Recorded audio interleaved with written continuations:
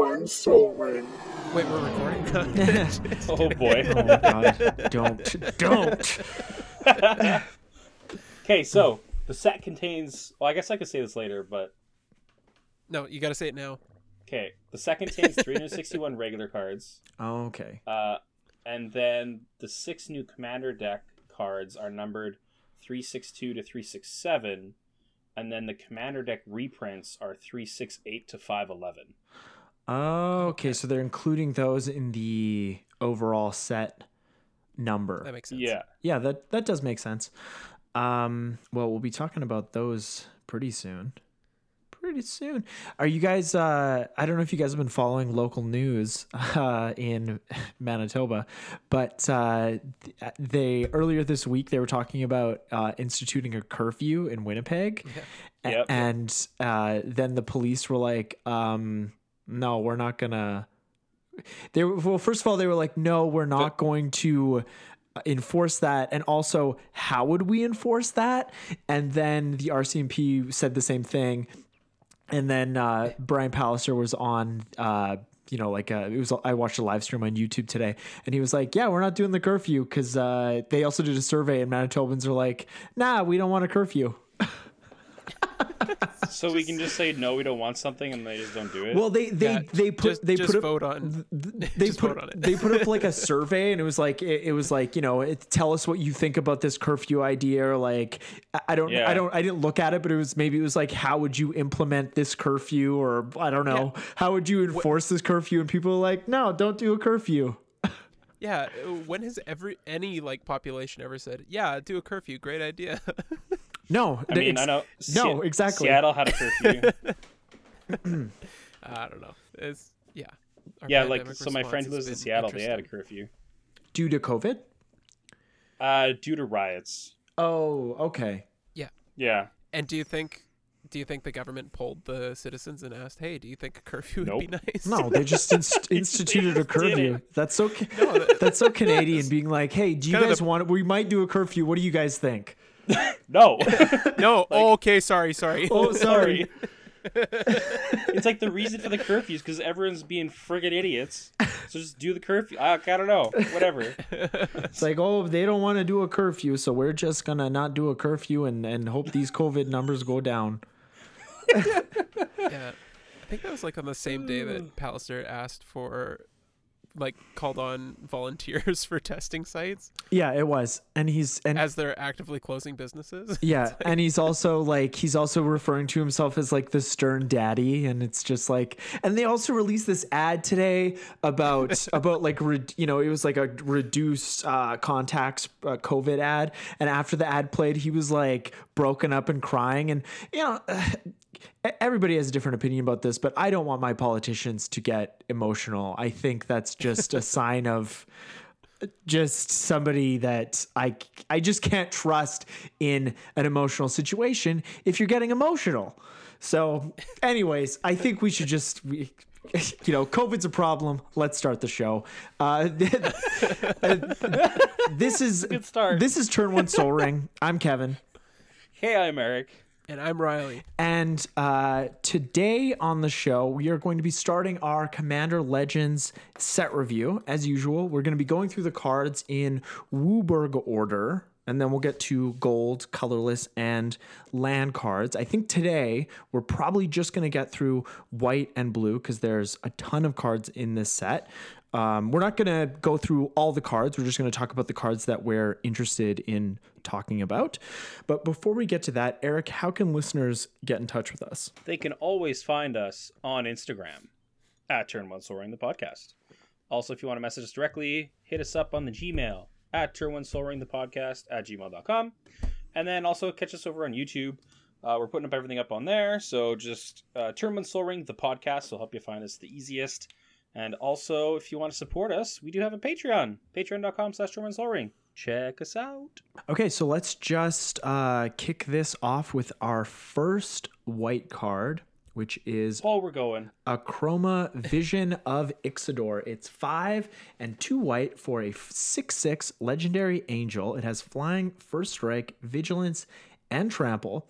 At the beginning of each combat until end of turn, each other creature you control gets +1/+1 if it has flying, +1/+1 if it has first strike, and so on for double strike, death touch, haste, hexproof, indestructible, lifelink, menace, protection, reach, trample, vigilance, and partner. And it also has partner. I feel like you could have just said and so on after that, like, and you know, and so on. I do love that and so on statement. It's just like, we don't have enough space for this. Yeah, like what if they just put like for each keyword they get +1/+1. This would be great in whatever that what's the black, white, and green color combination? Abzan. This would be great in that Abzan commander deck, that Ikoria commander deck that we reviewed and upgraded. Oh yeah. Just all that like that like cares about keywords commander. Oh yeah. Yeah, and it has a ton of keywords itself. So Yeah, get this in the graveyard. yeah, exactly. It also pairs really well with Odric Lunarch Marshal. Oh, absolutely. Ooh, yeah.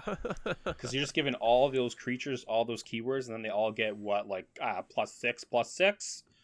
Seems pretty good.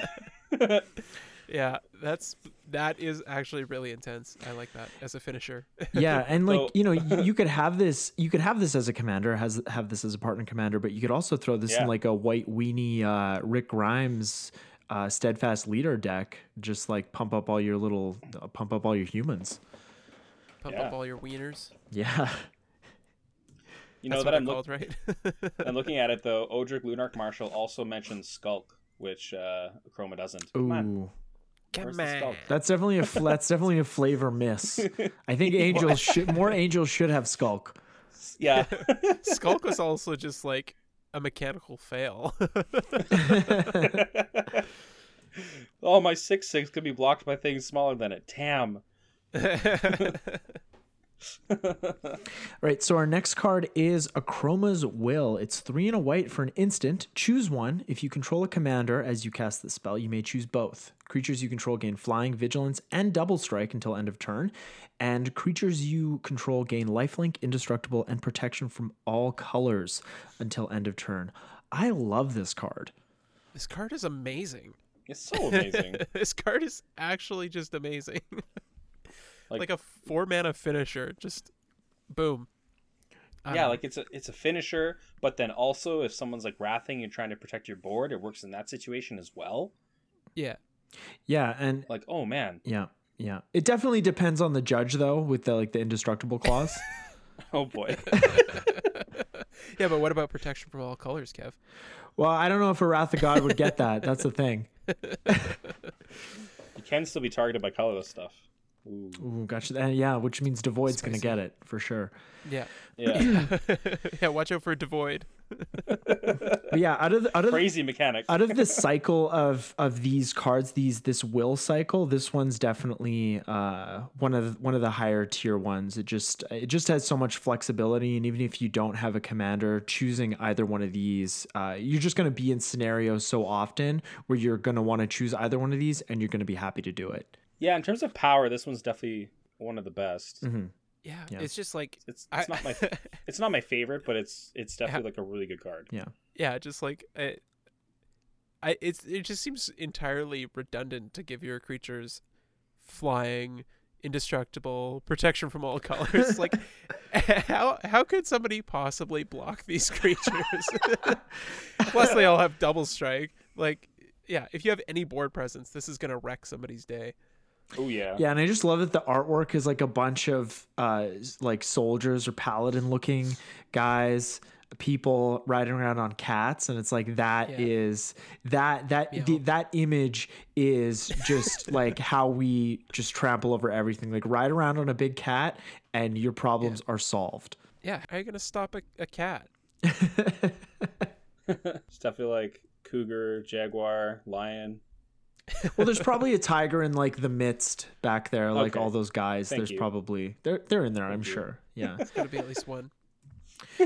So our next card is Archon of Coronation. It's 4 white for a 5/5 Archon with flying. When it enters the battlefield, you become the monarch. And in case anybody forgot what the Monarch is, when you are the Monarch, you get to draw a card at the beginning of your end step. Correct me if I'm wrong. Yep. And as long as you're the Monarch, damage doesn't cause you to lose life. Oh, I guess to finish off the Monarchy ability, somebody has to deal combat damage to you to become the Monarch. Right. But I guess this time around we'll probably get fixed Monarch tokens, because that was the whole thing with Conspiracy 2, where the Monarch tokens were they were grammatically incorrect. oh, really? Yeah, every single token. It was I'd have to go into a box and get a Monarch token, but it was anyways, they were grammatically incorrect, and it was every single token. But I suppose this time around we'll get these new tokens, and those old tokens are probably going to go up in value because they're like misprints essentially. But anyways, what do you guys think about this card, Archon of Coronation? Oh, well, first of all, I love the Monarch mechanic, and it's awesome to see it being highlighted in the set. There's a ton of new Monarch cards that I am excited for. Notably with this card, it does say as long as you're the Monarch, damage doesn't cause you to lose life. Of course, when you take that hit, you don't lose the life, but notably you still take the hit. So you would still lose the Monarchy if somebody hits you and you're the Monarch. And it does note it in the reminder text here.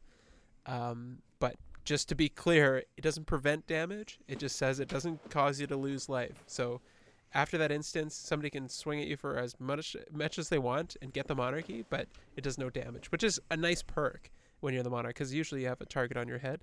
Yeah, you want that card draw. And then this being a nice evasive body, you can likely swing in, get the Monarchy again, and then draw on your end step. So I think it's really, really synergistic with itself. It's pretty cool. But of course, if somebody even has like a creature with first strike or double strike, they can just swing in with their team. The first strike damage happens. They take the Monarchy, and then you still take damage. Yeah, for the second, for the normal damage step. Yeah. Yeah. Yeah, I love the Monarch too. I'm glad to see it back. In our Commander League, we go back and listen to I think it's episode 20, where we sort of explain the way we do everything. And I think at that time we weren't doing this, but we were still choosing the points that we would play with in a given session. And part of what we do now is we roll a 6-sided dice, because we play with 6 achievable points, and whatever the dice roll is, the Monarch gets attributed to that point, and whoever gets that point first takes the Monarchy. Or at least that's how we did it at one time. Is that it? I feel like it's been so long since we played Magic that I can't. Do we do it differently now? Yeah, we do it so the first achievement unlocked is awarded the Monarchy. That's right. Yes, but yeah, still the fact remains, like, we just like that kind of encouraging combat is really something that I think we all enjoy in Commander. Oh, totally. Yeah. So our next card is Arden, Intrepid Archaeologist. It's 2 and a white for a 2/2 legendary creature, Core Scout. At the beginning of combat on your turn, you may attach any number of auras and equipment you control to target permanent or player, and it has partner. This is pretty cool. Yeah. Obviously, yeah. So it's nice that it's not just itself. You get to target like any permanent or a player that you control. Well, no, it's any permanent or player, yeah. Yeah. It just has to be an equipment or an aura that you control. You own. Yeah, so if you had like a Curse of Exhaustion on Riley and Eric was getting out of hand, you just move that over to Curse of Exhaustion and move it over to Eric, and then he stops getting out of hand. Yeah, exactly. And I think that's a really cool space to build this partner commander with, is curses in mind. But I also like this guy as kind of a secondary commander for Balan Wandering Knight, just as another kind of fail case scenario. If Balan just gets hated out of the game, then you've got Arden as backup to take all the equipment that you have on the battlefield and stick it onto Arden or another imposing creature and go to town. Yeah, that's really interesting because I use Balan in Ainsley's SRAM deck as a secondary commander. So this guy might be a tertiary commander in that deck. For sure. Yeah. Yeah, and it's nice and low on the curve too for SRAM as well. Yeah, absolutely. Yeah. Because Balan's 4. I kind of like capping it at 3, With an but Balan's activated so good that, he makes the cut. Yeah, Balan's pretty spicy. Next up, we have Armored Skyhunter. It's 3 and a white for a 3/3 Cat Knight with flying. Whenever Armored Skyhunter attacks, look at the top 6 cards of your library. You may put an aura or equipment card from among them onto the battlefield. If an equipment is put onto the battlefield this way, you may attach it to a creature you control. Put the rest of those cards on the bottom of your library in a random order. Man, that's nice. Just getting to attach it right away. It just makes me feel like it's from Zendikar Rising. Yeah, of course, it's on the attack trigger. Yeah. So that's, you just get to equip it at instant speed, which is always nice. Or casting an aura at instant speed, essentially, is always nice. It's not cast, but, you still get it on the creature for free. So yeah, I'm not going to complain. Looking for that, like, Colossal Hammer or Eldrazi Conscription. If you get the Colossal Hammer and you put it on your Armored Skyhunter, it loses flying. Oh, no! Yeah, they can just chump block for days. Yeah, it just becomes a 13/13 at that point. Only a 13/13. Yeah. Next up, we have our first reprint, Austere Command. It's 4 white for a sorcery. Choose 2. Destroy all artifacts. Destroy all enchantments. Destroy all creatures with converted mana cost 3 or less. And destroy all creatures with converted mana cost 4 or greater. Fantastic reprint. Fantastic removal spell. You put it in your white decks. This is one of my all-time favorite Wraths. It's just... It's so flexible. So good with all the choices. Yeah. Oh, yeah. Yeah, I love this card. This was reprinted last in Iconic Masters, and it was creeping up. It's like $10 or $12 now, and this being reprinted at Rare is going to knock it back down again. And I think we're all on board for keeping the staples like this as low on the financial curve as possible. Yeah, and really, when a card destroys all enchantments, there's not much that does that. So yeah, good stuff with this level of flexibility.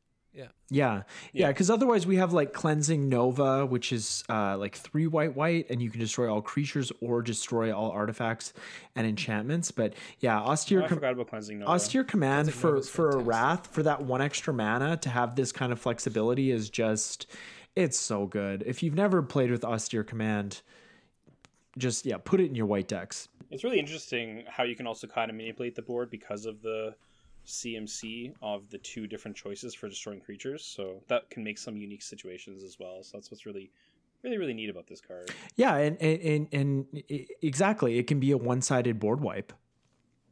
Yeah, totally. Mm-hmm. Next up, we have Court of Grace. This is also part of a cycle. It's 2 white for an enchantment. When Court of Grace enters the battlefield, you become the monarch. At the beginning of your upkeep, create a 1/1 white spirit creature token with flying. If you're the monarch, create a 4/4 white angel creature token with flying instead. I feel like they should have given the creature token vigilance, do the whole Sarah Angel thing, but maybe that's asking too much. They should have. You're right. Yeah, that would have been good. I mean, probably would have been a way stronger card, but but I do like, again, it's a monarch card that synergizes very well with itself in the sense that you get that 1/1 white spirit creature token with flying if you're not the monarch, and it gives you an opportunity to, well, I guess in a turn cycle from now, once it doesn't have summoning sickness, gives you an opportunity to swing in and take the monarchy back. So and I do like that. And that's kind of my problem with this cycle of cards. It's an upkeep trigger, and the set is it's a commander draft set, so it's designed to be multiplayer.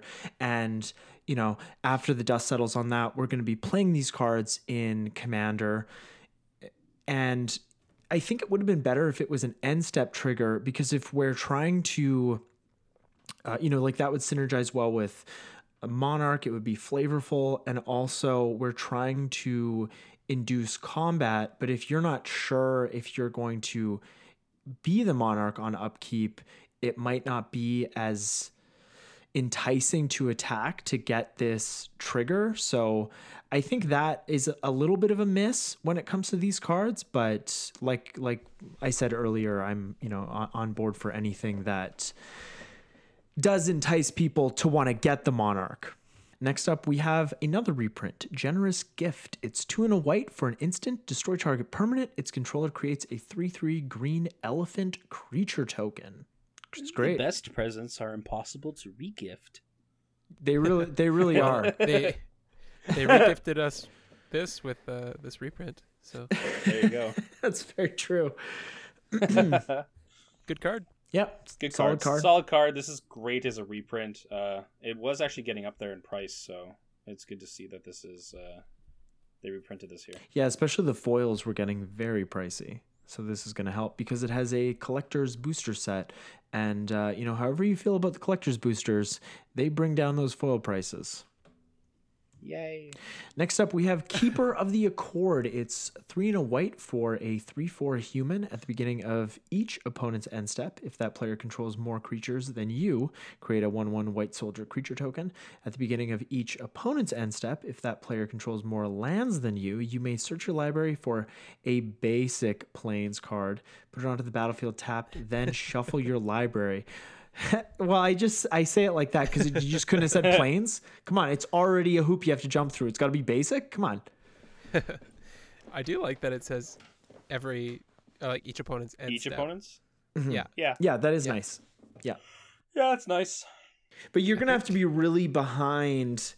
You'd have to be really behind with lands, or a player would have to be really ahead with lands for you to get the or your opponents to get the lands on every upkeep. The creatures aren't as impactful, but the lands are a lot more. And definitely if you have that green player that's ramping, that's a good sign for you because then you also every turn are going to get a Plains out of your deck. So Yeah, basic Plains. Yeah.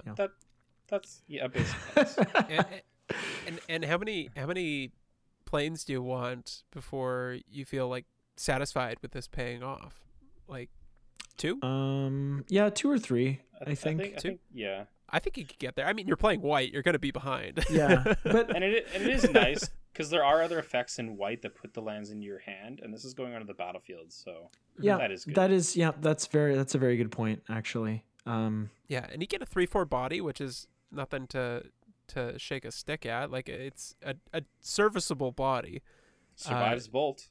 Yeah, Yeah. and I mean you can trade off your little dinky 1/1s to hopefully generate a few more 1/1s. So there's extra little bits of gravy there too. So Yeah. I'm a fan of it. Yeah, I think there's just enough value there. You could service that body with gravy till the cows come home. There's a lot of little value that this kind of yeah. the triggers are a little bit of value, but if you get a lot of that little bit, then you are kind of getting, something worth playing. Yeah. I guess I just want, More power. Yes.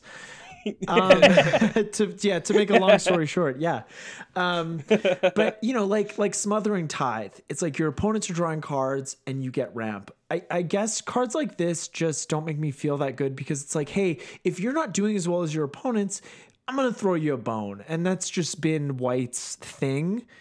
So I think the Smothering Tithe kind of tax effect could be White's thing in terms of ramp or card draw, but or creating creature tokens in the case of Keeper of the Accord. But it's like, hey, if you're not doing that good, you can get something. But they'll figure it out, I guess. Yeah, why couldn't it be like Tendershoe Dryad? Every single upkeep you just get a 1/1. Exactly. Every single upkeep you get a 1/1, and every single upkeep you get a basic Plains tapped.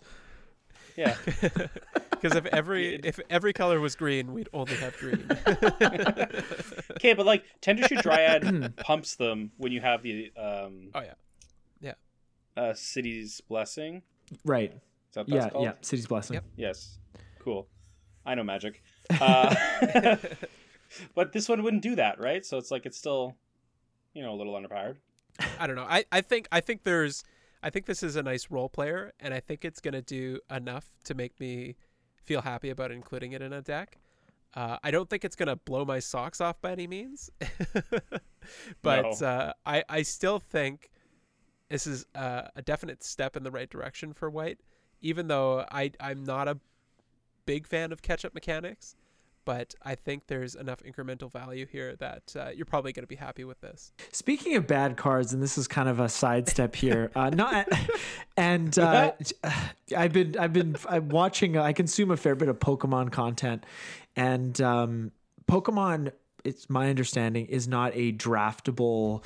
Like the booster packs are not draftable. That's not part of the game design.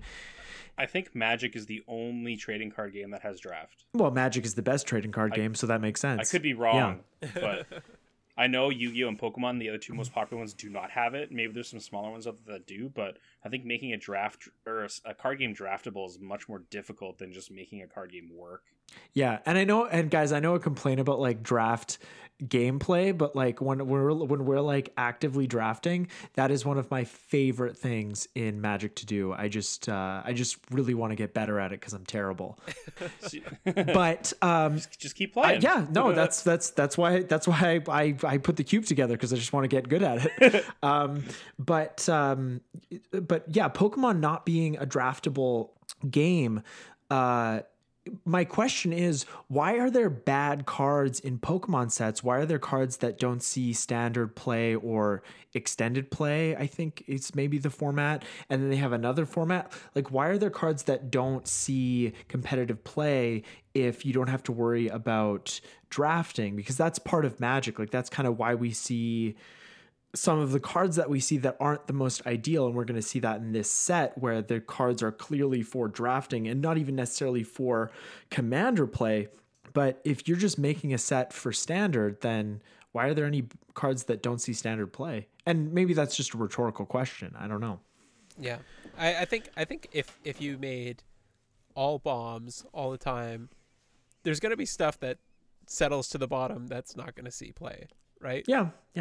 So I think it's just all a matter of perspective. Of course, like there's likely cards in there that are just like total garbage no matter the context. But I think that's just part of the challenge of trying to make a balanced and interesting game, is trying to find cards that are strong role players and find cards that are strong cards inherently, right? Yeah. And also like trying to you can't balance all just those have synergies. all those just bombs like when you open a booster pack, right? You're like, if you just always had good stuff, there wouldn't be that adrenaline of, oh, do I get something good here or something? Yeah, that's true. A little gambling. And the gambling fix. thing. The gambling thing. Though it's not gambling, guys. No, it's not gambling. Remember? No. You still get a product. and also with Pokemon, you do get the you do have the like the sealed events, or like the pre-release events where you get the build and battle box, where unlike Magic where you get 6 packs for sealed, you get I think 4 packs in a build and battle box, and then you get a pack of cards with like doubles and triples, so that you can build a functioning deck, because the packs obviously don't I think allow they're you like to do that. core. It's like having core cards like in Hearthstone. They kind of Hi, give you welcome to Turn 1 Pokemon, Yeah. where we talk about all your Pokemon needs. Sorry. I've just been watching a lot of Pokemon content lately, and I was just wondering why there are bad cards and sets. But let's move on to the next card here. We have Kethis Sunmane Familiar. It's 1 and a white for a legend. Keleth. It's legendary. It's 1 and a white for a legendary creature. 1/1. It's a horse. And whenever a commander you control attacks, put a 1/1 counter on it, and it has partner. Kethis, the hidden horse. It is funny that it's a legendary creature horse. Yeah. I'm a big fan of horses. I do like all the birds flying around in this art here. I like birds. Yeah, it's Jesper Icing. He's been doing Magic art since the early days. Mm-hmm. She chooses her riders carefully and bears them to glory in battle after battle. Yeah, she's like Seabiscuit. She's a trusty horse. I'm a big fan of this though. Like mono white aggro. Come on, choo choo. Yeah. Let's go Akroma and Keleth.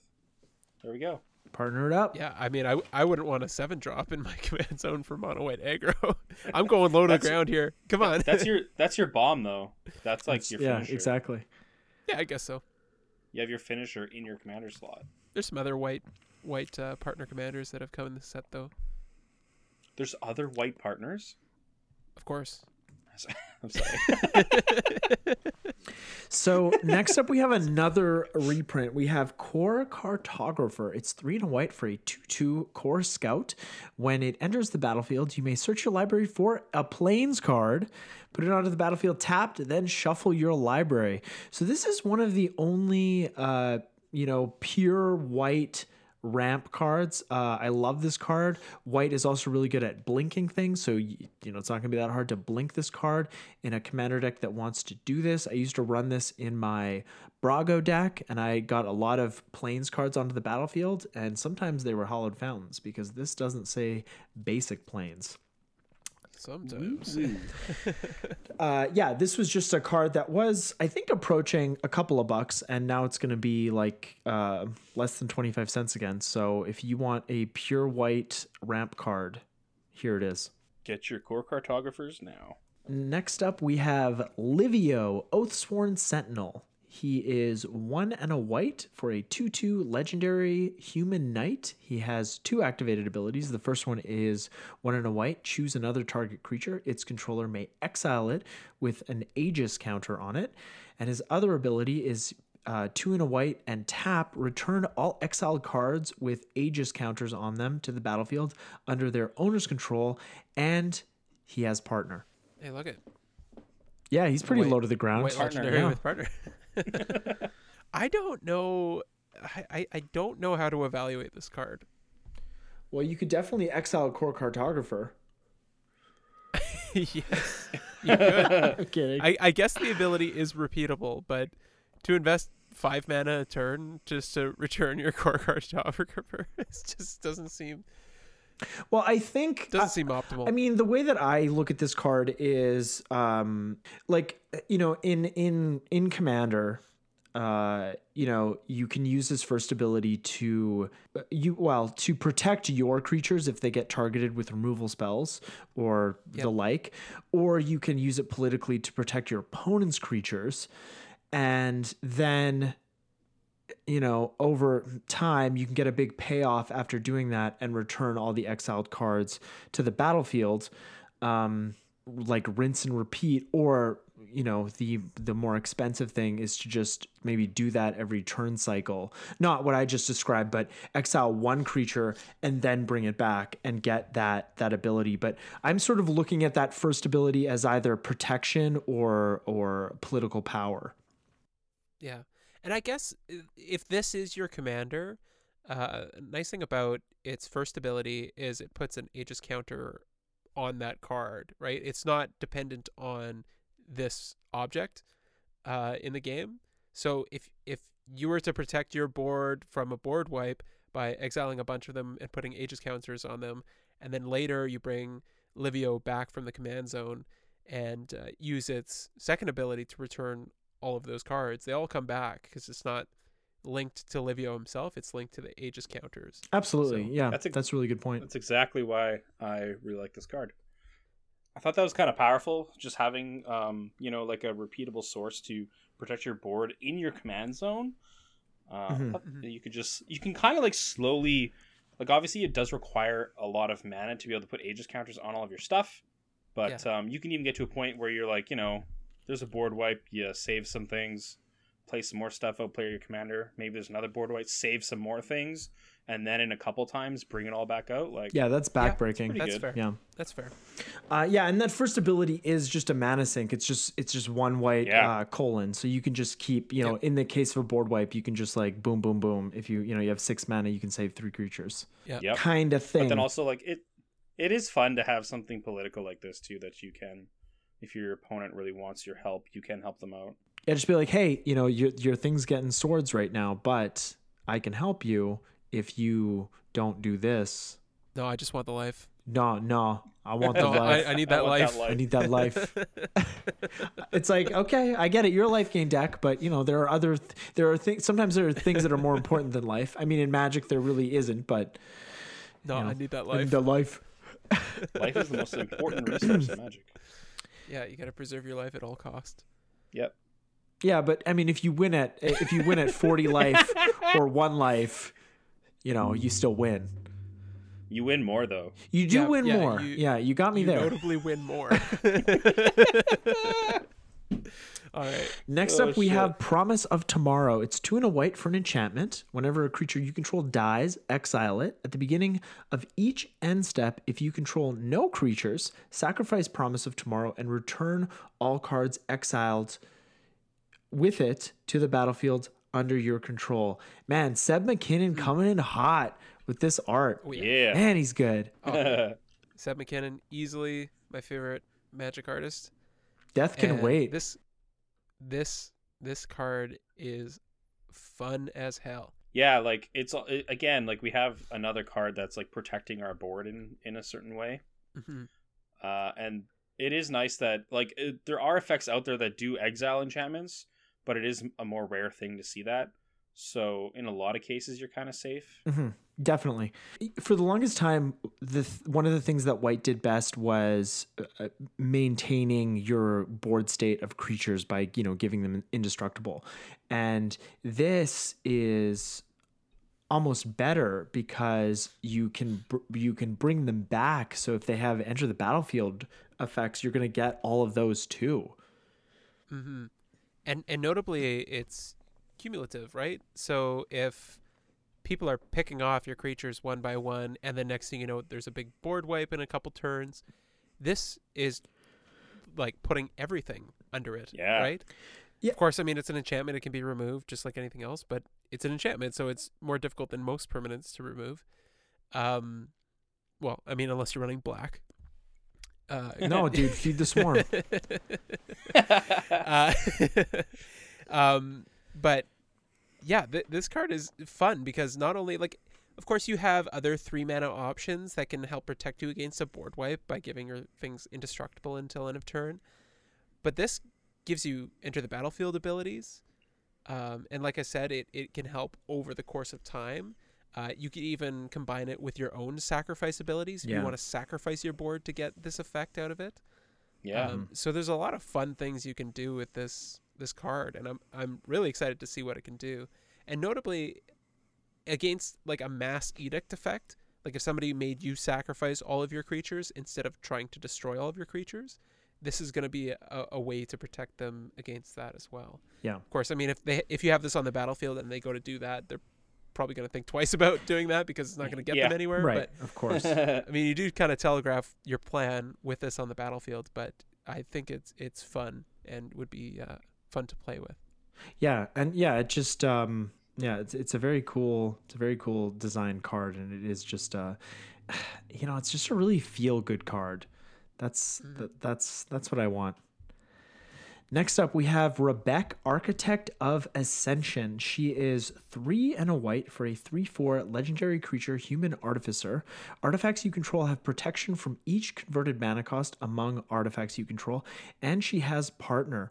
So I think this is the first Rebek card that we've gotten, because she's Thran. She's a contemporary of Yawgmoth, actually. Yeah, talking about our like time streams and stuff. Yeah, she was the novel The Thran. She's a character in that, and she sort of spoiler alert, she's instrumental in Yawgmoth's undoing, well, at least in him taking over Dominaria. But Well, she's a Power Stone engineer. she is, yeah. Oh wait, no, she's not. No, that's Glacian. Yeah. That's Glacian. Yeah. My bad. Yeah. Anyways, really cool ability. Yeah, like, and it's really it's really not going to be too difficult to cover most like CMCs from probably like 1 to 6 to protect all of your artifacts with her ability. And like like protection is just a difficult mechanic to get around and to actually get rid of. In this scenario, the artifacts that you'll be able to control. Yeah, and like I guess this is most kind of related to what Padim does, who just gives all your artifacts hexproof. But of course, with protection, we can start swinging, and if you have those CMCs, you actually just can't block the creatures either, which is super cool. Yeah, exactly. So, Can't block my Jeweled Lotus. no. No, you're getting that mana. Oh. Yeah, she was the chief architect of the Thran Empire, but and yeah, Glaceon made the Power Stones in the Mana Rig, which we just talked about a couple weeks ago. But she was probably also like suffering from like Power Stone Radiation. Yeah, radiation. So she was probably like, I'm getting sick. So next up we have Seraphic Greatsword. It's 1 and a white for an equipment. Equipped creature gets +2/+2 whenever equipped creature attacks the player with the most life or tied for most life. Create a 4/4 white angel creature token with flying that's tapped and attacking that player, and the equip cost is unfortunately 4. Unfortunately. Well, that's an expensive equip card. The thing that gets me with this card is that it's a mythic. Yeah. Yeah. It doesn't feel like a mythic. And It does not. maybe that's more of a draft thing, because if this was a rare, you might, I don't know if you're going to pull 2 of these in a pack. I know that with Commander Legends, you do have the possibility of pulling 3 rares in a pack, or like 3 cards that would be rare or better. But the equip cost is what really gets me on this, because like the 2 mana like this, you could put this in a dedicated equipment deck, and there are ways to get around equip costs, but that's just like adding another card to the mix, and I don't know about that. But because then also, like, to get that angel, you have to hit the player with the most life. What if you're behind and like the player with the most life just has a bigger board? You're like, well, my creature gets +2/+2. Cool. Yeah. Like, or on the flip side, what if you're the one with the most life? yeah, you're just not getting that angel ever. Yeah, it doesn't say opponents with the most life. It says Player players with most life. So there is that. But I put this in here mainly because Balan. I know I brought up Balan already, but Balan's ability his activated ability is 1 and a white to equip all equipment you control to Balan. So this giving Balan +2/+2 and possibly even getting you an angel out of the deal is pretty awesome. Yeah, and also, Riley, there's no limit to how many times you can bring up Balan on this podcast. Okay. Well, good, because we're free. going to call this Balan the Wandering Knight. Yeah, that's the name of the episode, just out of context. Episode 89, Balan the Wandering Knight. Yeah. Like, aren't they supposed to be talking about Commander Legends? Plus some Commander Legends review. This art also reminds me of Kenshi from Mortal Kombat, because he's like a blind dude with a sword. He's got the bandana wrapped around just like that. Yeah, that's pretty Nice. badass. That's how they know you're blind. Yeah. Anyways, Next up, we have it's our last white card, Slash the Ranks. It's 3 white for a sorcery. Destroy all creatures and planeswalkers except commanders. So I love one-sided board wipes, and I think in a lot of cases this is what this card is going to be. I think about the Commander games that I've been in. There's not a ton of planeswalkers unless it's a dedicated planeswalker deck. There's a few, but they're not overly common. And if opponents don't have their commanders on the battlefield, that's what this card is going to be. I'm just thinking of Commander games that I've played, and how often opponents' commanders on the battlefield, even on turn 5. And this might just be a great way to kind of clean things up. Maybe you've only cast your commander. Maybe your deck only really cares about your commander, especially in a Voltron deck. This card would be I was gonna say that's perfect. like my favorite place for this Yeah, card. yeah. Yeah, Yeah, because I mean the episode is titled Blonde Wandering Knight. Yeah, so he wants this. He wants it bad. this is the kind of wrath that I would run in Blonde Wandering Knight. I honestly don't know why they made the art on this two men. They should have made it catfolk. Yeah, exactly. Yeah. They should have just had Blonde in the photo. I think that's a flavor fail for sure for the set Yeah. overall. Yeah. Yeah. But I could see you running this in your Sigarda deck, Kevin. Oh yeah, absolutely. Yeah. Yeah, and So any kind of Voltron build, I think would appreciate this. If obviously you're building your Voltron deck not just around some random card in the 99, but around your commander, I would hope you're doing that. I hope so. Yeah. But it's also nice that in those edge case scenarios where somebody is running a Super Friends deck, like this is a Planeswalker Wrath, which is very rare to see. Yeah, that's quite fair. Does White have many things? Because I know like Black has a couple that hit Planeswalkers. Yeah, there's like Planner Cleansing that hits like all non-land Well, permanents. all non-land permanents, but nothing that specifically says Planeswalkers. Yeah, and like there's Yeah. in Garrick's Wake, which hits creatures and planeswalkers Creatures you and don't planeswalkers. control. Yeah, and I mean even just in a white deck, I think a lot of the time this is going to do a pretty good job of wiping the board for 5 mana. Yeah. I think in limited this isn't going to be as good because there's so many commanders running around. But I don't know how good board wipes are in limited in general. They can be pretty good. Yeah, Depending on because especially in limited, if you know what your resources are, you can kind of like hang back a creature maybe or something, wipe their board, and then you have more resources to play with. So yeah, and I imagine it will be no different in this kind of format, especially since it's a multiplayer format. So a Wrath is going to be valuable no matter what it looks like. Well, that's why you guys are always beating me at limited. you beat me last time. You got second, Kevin. Fair enough. That was a pretty dodgy limited pool though. We did a chaos draft and it was pretty. Yes. All the decks were pretty rough.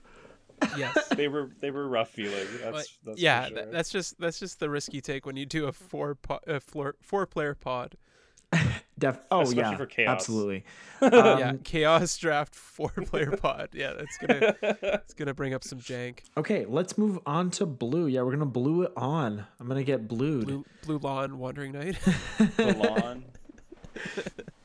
So the first blue card we have is Amphin Mutineer. It's 3 and a blue for a 3/3 Salamander Pirate.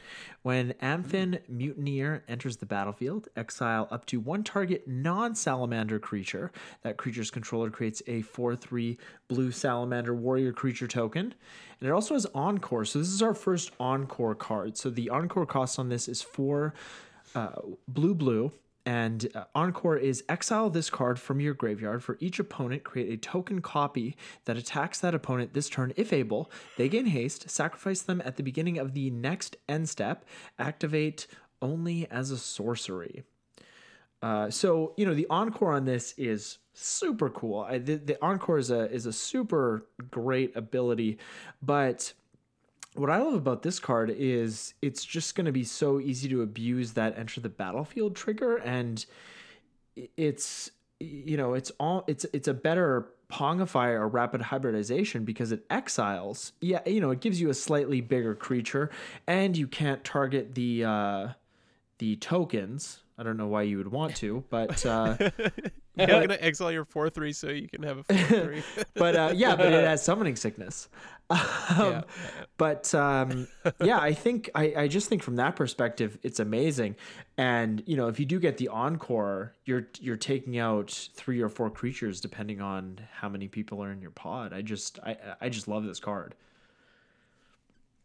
Yeah, I like Encore. Encore is a really cool mechanic. It kind of reminds me of Myriad, like a one-shot Myriad in a way. Yeah.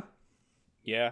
But it usually has either like a sacrifice trigger or an ETB attached to it. Mm-hmm. But yeah, I'm a big fan of the Salamander, and I'm a big fan that they're supporting pirates. There's going to be a lot more pirates running around. So this is a fun card. Yeah, we I'm need dipping like like an Underworld Breach, but for Encore, like creatures in your graveyard gain Encore, and their Encore cost is equal to their mana cost. Unless they did a Yeah, card there's in this set that Yeah. does that. Yeah, there's a Dimir commander that has basically that ability. It's like a tap ability to exile a certain number of cards from your graveyard to give a creature Encore, or give creatures in your graveyard Encore equal to their CMC. So Yeah, you know what? I probably read that card, and I'm just like regurgitating it now, and like forgot it. It's probably not an original idea. Our next blue card is Body of Knowledge. It's 3 blue for a star avatar. Its power and toughness are each equal to the number of cards in your hand. You have no maximum hand size, and whenever Body of Knowledge is dealt damage, draw that many cards. Well, this just synergizes with itself fantastically. Fantastically. yeah, I would gladly have my opponents chump block this. Please Right? do. Like, like I think that's the real, like, you're going to be getting in damage. So if you have, say you've already drawn some cards, right? It's like, oh, I have 10 cards in hand. I'm going to swing you for 10. It's like, I don't want to take 10 damage, but then I've also blocked with my 3/3. You draw 3 more cards. Like, Yeah, you're sucks. damned if you do, damned if you don't with this card. yeah. Yeah, that's fine. You can kill me. Yeah, well, I mean, the alternative is that the game just takes a little bit longer, but I'm still going to lose. Yeah. Next up, we have Brynolin, the Moon Kraken. It's 6 blue for a 6/8 legendary Kraken. When it enters the battlefield, or whenever you cast a spell with CMC 6 or greater, you may return target non-land permanent to its owner's hand, and it has Partner. What is this like? I mean, I don't know if this is going to see Commander play, but this is Riley. Is this more of a limited card? Well, it's 8 mana, so I don't know. It really depends on how this limited format shapes out in particular. I'm sure if you have a nice like Sea Monster ramp deck, you are playing a multiplayer game, you probably have more of an opportunity to get to this mana cost in a multiplayer game than opposed to like a 1v1 kind of limited set. Yeah. If this was just an 8 mana 6/8 that gave you this ability whenever you cast a 6 mana or greater card, I would say no, this is not a good card. But we'll have to see how it shapes out with Commander Legends limited play. I think like a nice like green blue like ramp deck. Yeah. You got some like bigger stuff in there. Maybe you can throw this inside of oh, Riley, what's your like that blue green one you made with the companion? Oh, Karuga. Chul- No, that's, Chulane. Chulane. Yeah, Karuga. Yeah, that's his Tulane deck with Karuga. Karuga. Yeah. Everything is already like 3 or greater, and it's like you probably have a bunch of 6 or greater stuff you could like do things with if you were to go that way. Mhm. I'm not saying it's just automatically that way, but you could take a deck in that route. Yeah. Yeah, I don't think Brynolin is what I would want to run in that Chulane deck. Because if I'm not ramping with that deck, I want to be casting some Yeah. finishers. And Like I wasn't saying your deck in particular, but I'm saying for a Karuga deck, you could take it in the thing where you could have like more 6 drops and then sure. take Yeah. advantage of the Rhineland. Yep. Next up, we have Court of Cunning. It's 1 blue for an enchantment. Whenever it enters the battlefield, you become the monarch. At the beginning of your upkeep, any number of target players each mills 2 cards. If you're the monarch, each of those players mills 10 cards instead. So this card does synergize well with an upcoming card that we're going to talk about in blue, but this would also be great with Paradox Haze because you get that additional upkeep trigger.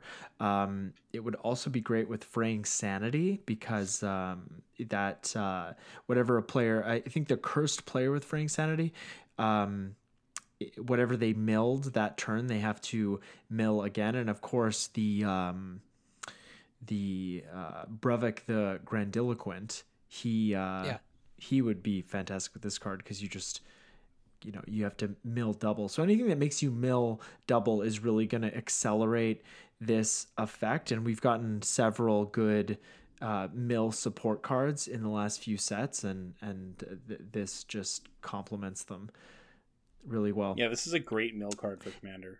I had a mill deck once upon a time. It was Dimir. and I wasn't really dealing a lot of combat damage. So the thing is, if you lose Monarch, it could be difficult to get it back. That would be my only concern with using this card to accelerate your mill plan. But even if you're not the Monarch, you're still getting a mill effect, so it's not it's not zero value. Yeah, you don't need the Monarch for it to do its thing, but obviously that's where a lot of the power comes from. Yeah, and it's I definitely love the Monarch, and any card that gives me the Monarch is going to be a fun card to play, but it's also not that defensive. And yeah, I think Kevin, you hit it on the head with like most mill strategies. You're not that aggressive, so if you lose the Monarchy, you're probably going to have a difficult time getting it back. Yeah, definitely. And Riley, I think in upcoming deck tech we need to do is you building a Monarch tribal deck. Oh yeah. Yeah, I'm into it. So our next blue card is sorry, I just lost my place here. Is Elegeth Crossroads Augur. It's 4 blue for a legendary Sphinx. It's 5/6 and it has flying. If you would scry a number of cards, draw that many cards instead, and it has partner. Get wrecked. Yeah, get right is right. Yeah. So I mean, turning scry into card draw, what more do you want? I mean, the only thing that this is missing is that like you have no maximum hand size, and this card would be perfect. So yeah, this is just I just love that effect, and that's really all I have to say about it. Yeah, I can just like picture like running this as a commander and having Preordain and Serum Visions and just drawing 3 for 1 mana. That sounds really fun. Yeah. Yeah, it makes those spells very that's powerful. why Ancestral Recall is banned. Also, like Ugin's Insight, you scry to the greatest power among creatures you control and then draw 3 cards. Oh my goodness. Yeah. Or might be draw 2. But anyways. Yeah, so with you're this, gonna draw 7. Yeah, exactly. Yeah. Yeah, if you like With scrying Elegeth and you out. like drawing, you're going to like this guy. Yeah. Next up, we have Fall from Favor. It's 2 and a blue for an aura enchant creature. When it enters the battlefield, tap enchanted creature, and you become the monarch. Enchanted creature doesn't untap during its controller's untap step unless that player is the monarch. Man, it's just, the more you write monarch on a card, the more I like it. Yeah, this has a very unique way that it works as well, because obviously this is an effect that we see with blue a lot, but now they're just like throwing the monarch flavor into it. So yeah, and it's a great, in those mill decks, this is a great way to steal the monarch back without dealing combat damage. Yeah, for sure. It's a nice way to lock down a commander if you are running it in commander, because of course it's remains on the battlefield. But I've also seen some people talking about this card being potentially Pauper playable, because of course Pauper loves the monarchy ability, and this is a common, so it might pop up there. That's true, and I don't know if Thorn of the Dusk Rose made it onto our blacklist, but that is also a fantastic Pauper card and a much needed reprint. Like there's a few conspiracy cards that got reprints in this set, and just the foil prices of those cards are way more expensive than they should be. So it's really nice to see them reprinted here, because it's going to reduce the prices of those cards. For sure. So next up we have Forceful Denial. It's 3 blue for an instant. It has Cascade, and you get to counter target spell. Just it's a solid counter. I like this. I don't know if I've seen this card before looking at it right now. I really like this card. Obviously I really like counter spells. This card I think is so cool. We get to counter spell, but it has Cascade. Like, I love that. Well, it's like it replaces itself, right? It's like counter spell. It's like counter a spell, and like you're getting card advantage because you get to put something on the battlefield. Yeah, totally. Yeah. Hopefully you consider the deck that you're putting this into, because I can imagine if you are running more than one counter spell, then Forceful Denial does have the opportunity to hit another counterspell, and that's going to be kind of a sad moment. So Mm-hmm. if you're kind of light on the counterspells and you can kind of build your deck towards gaining a notable advantage from this, then it could be pretty fun. Next up, we have Hull Breacher. It's 2 and a blue for a 3/2 Merfolk Pirate. It has flash. If an opponent would draw a card except the first one they draw in each of their draw steps, instead you create a treasure token. So this is kind of like a Notion Thief kind of card. Not as powerful, No, but just equally as annoying for your opponents. Yeah, like you're gonna want to cast this if somebody casts a big draw spell, or maybe you cast like a wheel and then you play this, and you know you get all that. Like that would be. That is, oh man. Like I can that's imagine gross. like Trevor putting this in his Nekuzar deck and just fucking wrecking us with this. Yeah, but unfortunately it would replace the draw effect, so Nekuzar wouldn't trigger. Yeah, you're right. Right? You're right. But But you do leave your opponents with an empty hand. Yeah. If you want to, not have friends. But with the wheel, would that player that that if somebody cast a wheel and then that same player cast a Hull Breacher in response, the Hull Breacher resolves and then the wheel resolves, would they get to create 21 treasures? Yeah. Okay. Yeah. Good. I just wanted to make sure that Yeah. Assuming they're drawing, like each of your opponents are drawing 7 cards. I'm like Wheel of Fortune, so they would draw 21 cards total. Cool. Yeah, and with a windfall, like if somebody has more than 7 cards in hand, then they're quote unquote drawing the highest number of cards discarded, right? So it could be even more or less with a windfall effect. This is also like so terrifying, being out on the open sea and there's just this merfolk pirate that like lives in the water and he's just grabbing onto your ship and literally ripping the hull open so he can get your treasure. And then once he has your treasure, he's going to dive back into the ocean and you're fucked. Your boat's leaking. Yeah. You got a hole in that boat. You're done. You're done. Yeah. Next up, we have a fantastic reprint. We have Mana Drain. It's 2 blue for an instant. Counter target spell at the beginning of your next main phase. Add an amount of colorless mana equal to that spell's converted mana cost. I was really surprised to see this reprinted. It was creeping back up again.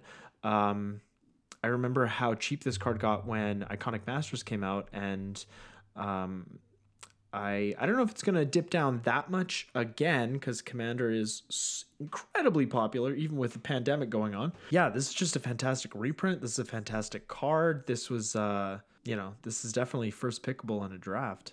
Yes, if you want over $100, yes.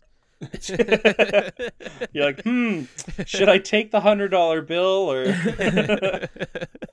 But even then, it is a fantastic card in draft. Oh yeah. And I'm sure it's going to be, people play Counterspell and they play Mana Drain in Commander, so it's not going to be any different for Commander Legends draft. Yeah, it's just a better, it is a better Counterspell. Yeah, this definitely went down in price before with its reprint. I wish I picked one up back then, so we'll see how low it goes this time and hopefully snag one of these guys. Yeah, like I think I picked one up for about $60, and threw to my Narset deck. Yeah, you did it and it's right. just so like in those decks, you counter an early play, and in my Narset deck, it just allows me to play Narset on an earlier turn. Like once I have the Jeskai mana assembled, I just need that colorless mana, and so like in those decks, it's just it's really essential. But I think it's gonna dip down quite a bit. Like this copy is well under $100 even at pre-release, so I think it is gonna dip back down. But that's the thing about these Commander staples. Like we're gonna talk about Vampiric Tutor next week, but they do dip. These reprints do have an effect, but it's fleeting. So So Yes. so pick these up if you need them, and if you don't want to pay the money, you can always just make your own or get them printed by a proxy maker online, and it's essentially the same thing. Don't bring progress to your LGS. No, But, I'm you not know, saying kitchen that. No, table. Kitchen table. Keep it kitchen table. Thank you, Riley. Yes. Next up, we have Merchant Raiders. It's 3 and a blue for a 2/4. It's a human pirate. When it or another pirate enters the battlefield under your control, tap up to one target creature. That creature doesn't untap during its controller's untap step for as long as you control Merchant Raiders. I love cards like this that you can, like Vidalcan Shackles, where you can just keep a creature tap down and out of the mix. And a lot of times creatures have activated abilities that want you to tap them. And so this can deal with problem commanders as well. Yeah, it reminds me of like a Dungeon Geist that turns all of your pirates into a Dungeon Geist. Yeah. Yeah, like obviously if you have a pirate deck, like this is awesome. Yeah, it's a nice way to keep blockers tapped down. So it can be a nice defensive, nice offensive card. And it looks like a lot of fun for pirates. Next up, we have Mnemonic Deluge. It's 6 blue, so 9 mana for a sorcery. Exile target instant or sorcery card from a graveyard. Copy that card 3 times. You may cast the copies without paying their mana costs. Exile Mnemonic Deluge. So when I saw this card, I immediately thought about, all the things I could cast out of any graveyard, of course. But I also thought about copying this on the stack, because yes, you have to exile it, but you could still copy it on the stack and hit something else in a graveyard. And I think it's always fun to think about what's going to be in our opponent's graveyards. Is it going to be good? Is it going to be bad? But I'm more of a sure thing kind of guy, so I like to just have awesome stuff in my graveyard. And looking at this card, I immediately thought about having like extra turn spells in my graveyard. And if you hit like a time warp or a time stretch, even better with this card, and you can copy it, you probably won the game. Yes. Yeah. So, I mean, and of course, like there are like quote unquote fun things you could do with this card. And that's the thing about fun. It's subjective. What I just described is fun for me, but what's fun for you may be different. Like this card, this card is like an I win the game card, but it could also be, you could also copy, Rampant Growth. Yeah, Rampant Growth. There's one. Or like you could copy like Illicit Auction 3 times, which is like I think it's like from Mirage. Like you choose a creature and then each player starts bidding life on that creature, and whoever gets the highest bid takes the card. So you can do all kinds of crazy things with this card. Yeah, like I think like bribery would be a really fun one. Yeah. Oh, bribery is good too. But yeah, like going back to I immediately thought about like this card is very powerful, but if you can copy it, like it's just nuts. No matter what you do with it. Yes. Nuts. Like if you want to do something fun and make the game take longer, you can do that. Or if you want to do something like take extra turns and just win the game, you can do that too. It's just it's the world is your oyster with a card like this. Yeah, if you have the mana. This card's fun. Gotta have the mana. Yeah, or you can cheat it. You can cheat it. You can cheat cast it. So next up, we have another reprint. It's Muldrifter. It's 4 and a blue for a 2/2 elemental with flying. When it enters the battlefield, draw 2 cards, and it has Evoke for 2 and a blue. And you may cast the spell for its evoke cost. If you do, it's sacrificed when it enters the battlefield. Classic. And they pumped it back up to uncommon. Yeah. It's awesome to see them reprint the Muldrifter, though. I love Muldrifter. Yeah, it's a great card. Yep. Sweet. Episode 89, Muldrifter. Next up, we have Sakashima of 1,000 Faces. It's 3 and a blue for a 3/1 legendary human rogue. You may have it enter the battlefield as a copy of another creature you control, except it has Sakashima of 1,000 Faces' other abilities. The legend rule doesn't apply to permanents you control, and it has partner. I feel like this is just rife with combo potential. I love how they brought back Sakashima, and it's one of the ones that gets like the 3 card things. There's Sakashima and himself, and then 2 other cards that go with it. So I love all 3 of these cards. I am super in. Blue is my favorite color in the set, apparently. But yeah. Like, this is just so much fun. Just being able to copy stuff like this. Like, oh, man. Yeah. All the copy shenanigans. Yes. Yeah, I love the mirror gallery effect of the Legends rule not applying. Yeah. There's just so much fun stuff you can do. Oh, with yeah. Clone effects and copy effects. Yeah. That it's gonna be awesome just to have like a billion legendaries. Yeah. I want to make a legendary just combo. So next up we have Sakashima's Protege. It's 4 blue for a 3/1 shapeshifter with flash and cascade. You may have it enter the battlefield as a copy of any permanent that entered the battlefield this turn. So it has flash, so we can copy anything that entered. That's right. So you can take anything. Yeah. You could even take whatever you cascade into, assuming it's, I guess, any permanent, eh? Yeah. Any permanent. Yeah. Could even any be a permanent. land, eh? Yeah. It could even be a It land. could be one of those Gaia's cradles, eh? But, again, I'm a huge fan of Cascade. It's one of my favorite, just like keywords. Oh, it's so much value. It's so much value. And then being able to copy something with this card that is doing the Cascade for you, pretty sweet. For sure. I see it's not in the list, but I did also throw Sakashima's Will in there. No, it's on the list. It's a 3 and a blue for a sorcery. Choose one.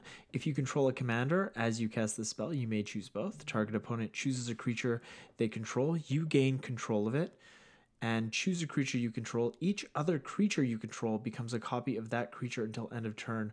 Oh, that's super broken. That's fun. so good. Yeah, I love the will cycle. The will cycle is really fun. Mm-hmm. Yeah. But yeah, making all of your creatures one of your creatures really reminds me of like Brutaclad with the tokens. Yeah. But now we can just choose like any creature we want. Yeah, if you have Sakashima out and the legend rule doesn't apply, you could pick one of your legendaries. Yeah. And then, of course, this is really neat too, because if you do have a player out there that only has a couple good things, like good creatures on the board, you can be like, hey, I'll take one of those. Absolutely. Yeah, that is definitely, again, just like rife with combo potential. Just all the things you can do. I'm sure we're going to, I think this set is going to, reel through the format for just years to come. I hope they're not planning on doing another one of these this time next year, because I don't think we're going to be able to handle it. Well, we might be so happy that the pandemic is ending that we'll be like, yeah, Commander Legends 2. I don't know. We can actually go out and draft it. Yeah. So next up, we have Sphinx of the Second Sun. It's 6 blue for a 6/6 Sphinx with flying. At the beginning of your post-combat main phase, you get an additional beginning phase after this phase. The beginning phase includes the untap, upkeep, and draw step. So this was the card I was talking about when I was talking about a card that synergizes with Court of Cunning, because this would give you the additional upkeep effect of that card. But even if you're not running a deck that has a lot of upkeep triggers, you're still getting the untap step, the draw step. Like, you're still getting like that sort of sword and feast and famine effect. And I think we all know how powerful that is.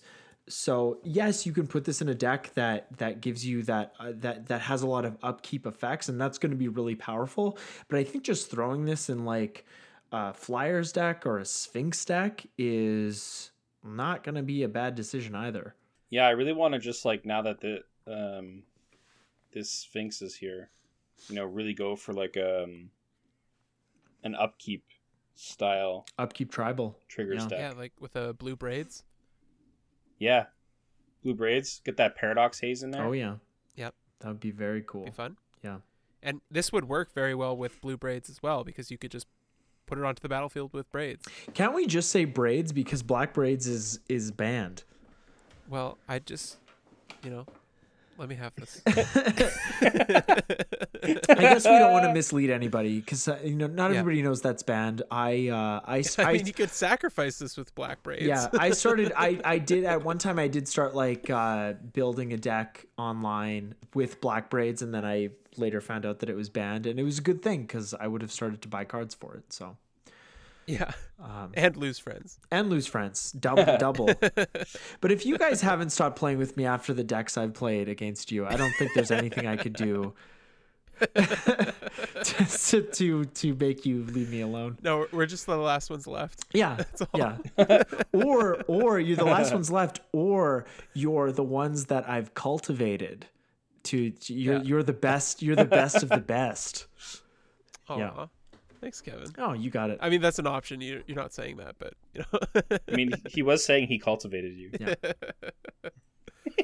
No, but in all honesty, I do like playing with you guys, like our Commander play group, because I do feel like you're all in your own ways. You're all better at Magic than me, whether it's playing or like knowledge of the game or deck building.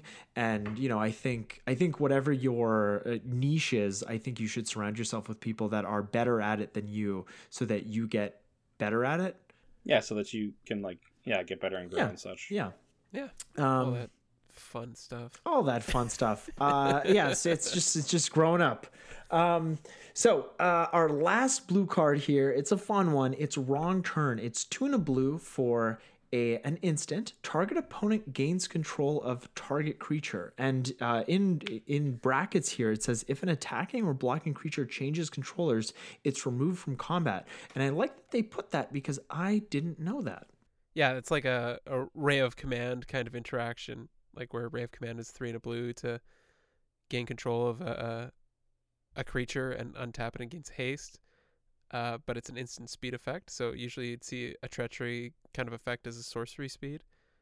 But the nice thing about it is you can mess up combat, not only take the creature out of combat, but use it to block. Mm-hmm. But with Wrong Turn, it's really funny because you can switch your opponent's creatures with another opponent if you really wanted to, or you could give, if you have like a kind of like a charity style deck where you want to give a permanent to somebody, or a creature in this case, then you can use this to give it to them. But yeah, I like the idea of being able to mess up somebody's combat and give somebody the opportunity to trade off favorably with another creature that's attacking.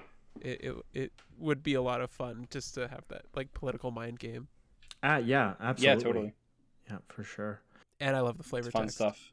Yeah, it's bewildered Bello was met with a stern shh. He's in a library. It's like this beast is like, oh, how did I end up here?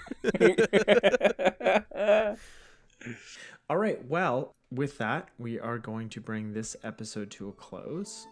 Thank you for listening, of course. And Ainsley, thank you for the work that you do. We're going to be back next week to continue our set review. And in the meantime, you can let us know if we've missed any cards that you're looking forward to playing with from Commander Legends. We'll be back, of course. We're doing this in WUBRG order, so it's going to be black and red and maybe green. We'll have to see what happens. I feel like we went off on a Pokemon tangent here, and that probably took about 10 minutes. Sorry about that, everybody. The people need to know, Kevin. They do need to know. They need to know. Well, why are there bad cards if it's not draftable? I don't get it. But as always, thank you for listening. And we're going to be doing Commander Legends for the next few weeks. So, enjoy it, because that's what we're doing. You can find me on Instagram at Command Beacon. Riley, give us your social medias. Yeah, you can find me on Instagram at Riley_Dayton, or on Twitter at Riles Dayton. I don't know. There you go.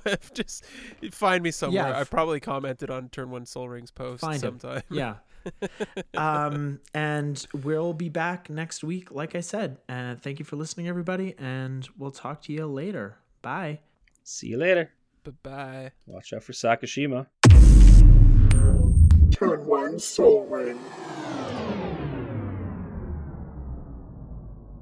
Unfortunately, that's the end of the episode. There's no more white cards to talk about in this Balan Wandering Night. Thanks for listening to Thanks our for Balan listening. episode. Yeah.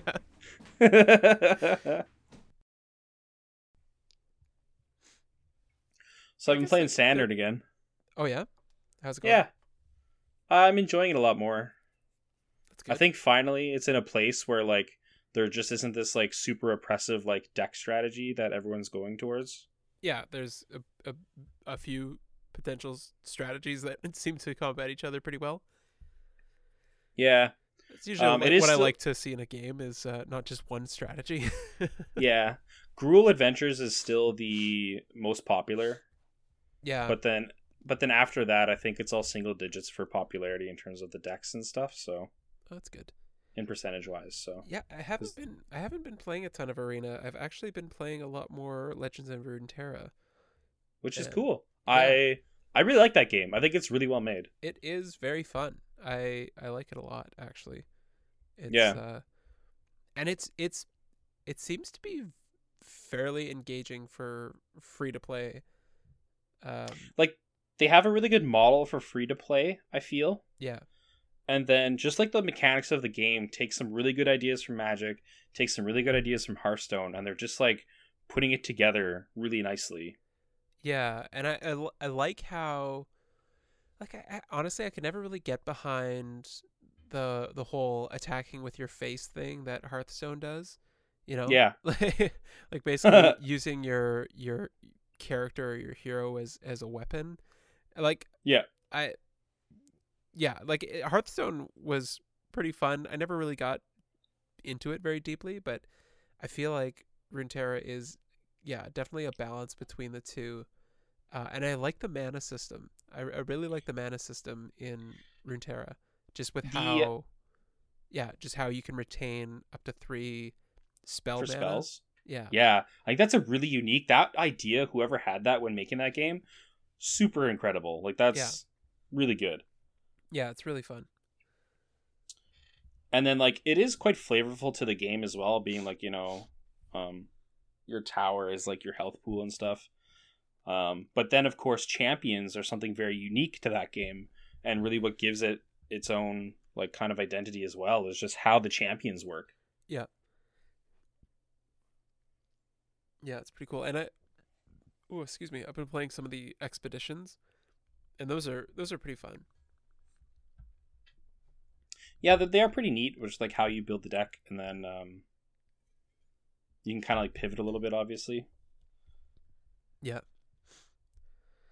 Yeah, I've been I having don't think I've had 3 different races together yet. I think I've always done 2. I have. I had like this weird Tom Kench life gain build with like 3 different races, and it was focused on like units that dealt damage themselves when they entered, but also units that healed my allies in Nexus whenever they entered. So it was, like if you got Tom Kench on the battlefield and managed to keep him alive, that guy just takes over the game. That must be a new one. Tom Kench is like, I think he's a 4-drop, and he's a 2/6, and at the beginning of each round, you get an acquired taste fleeting card in your hand.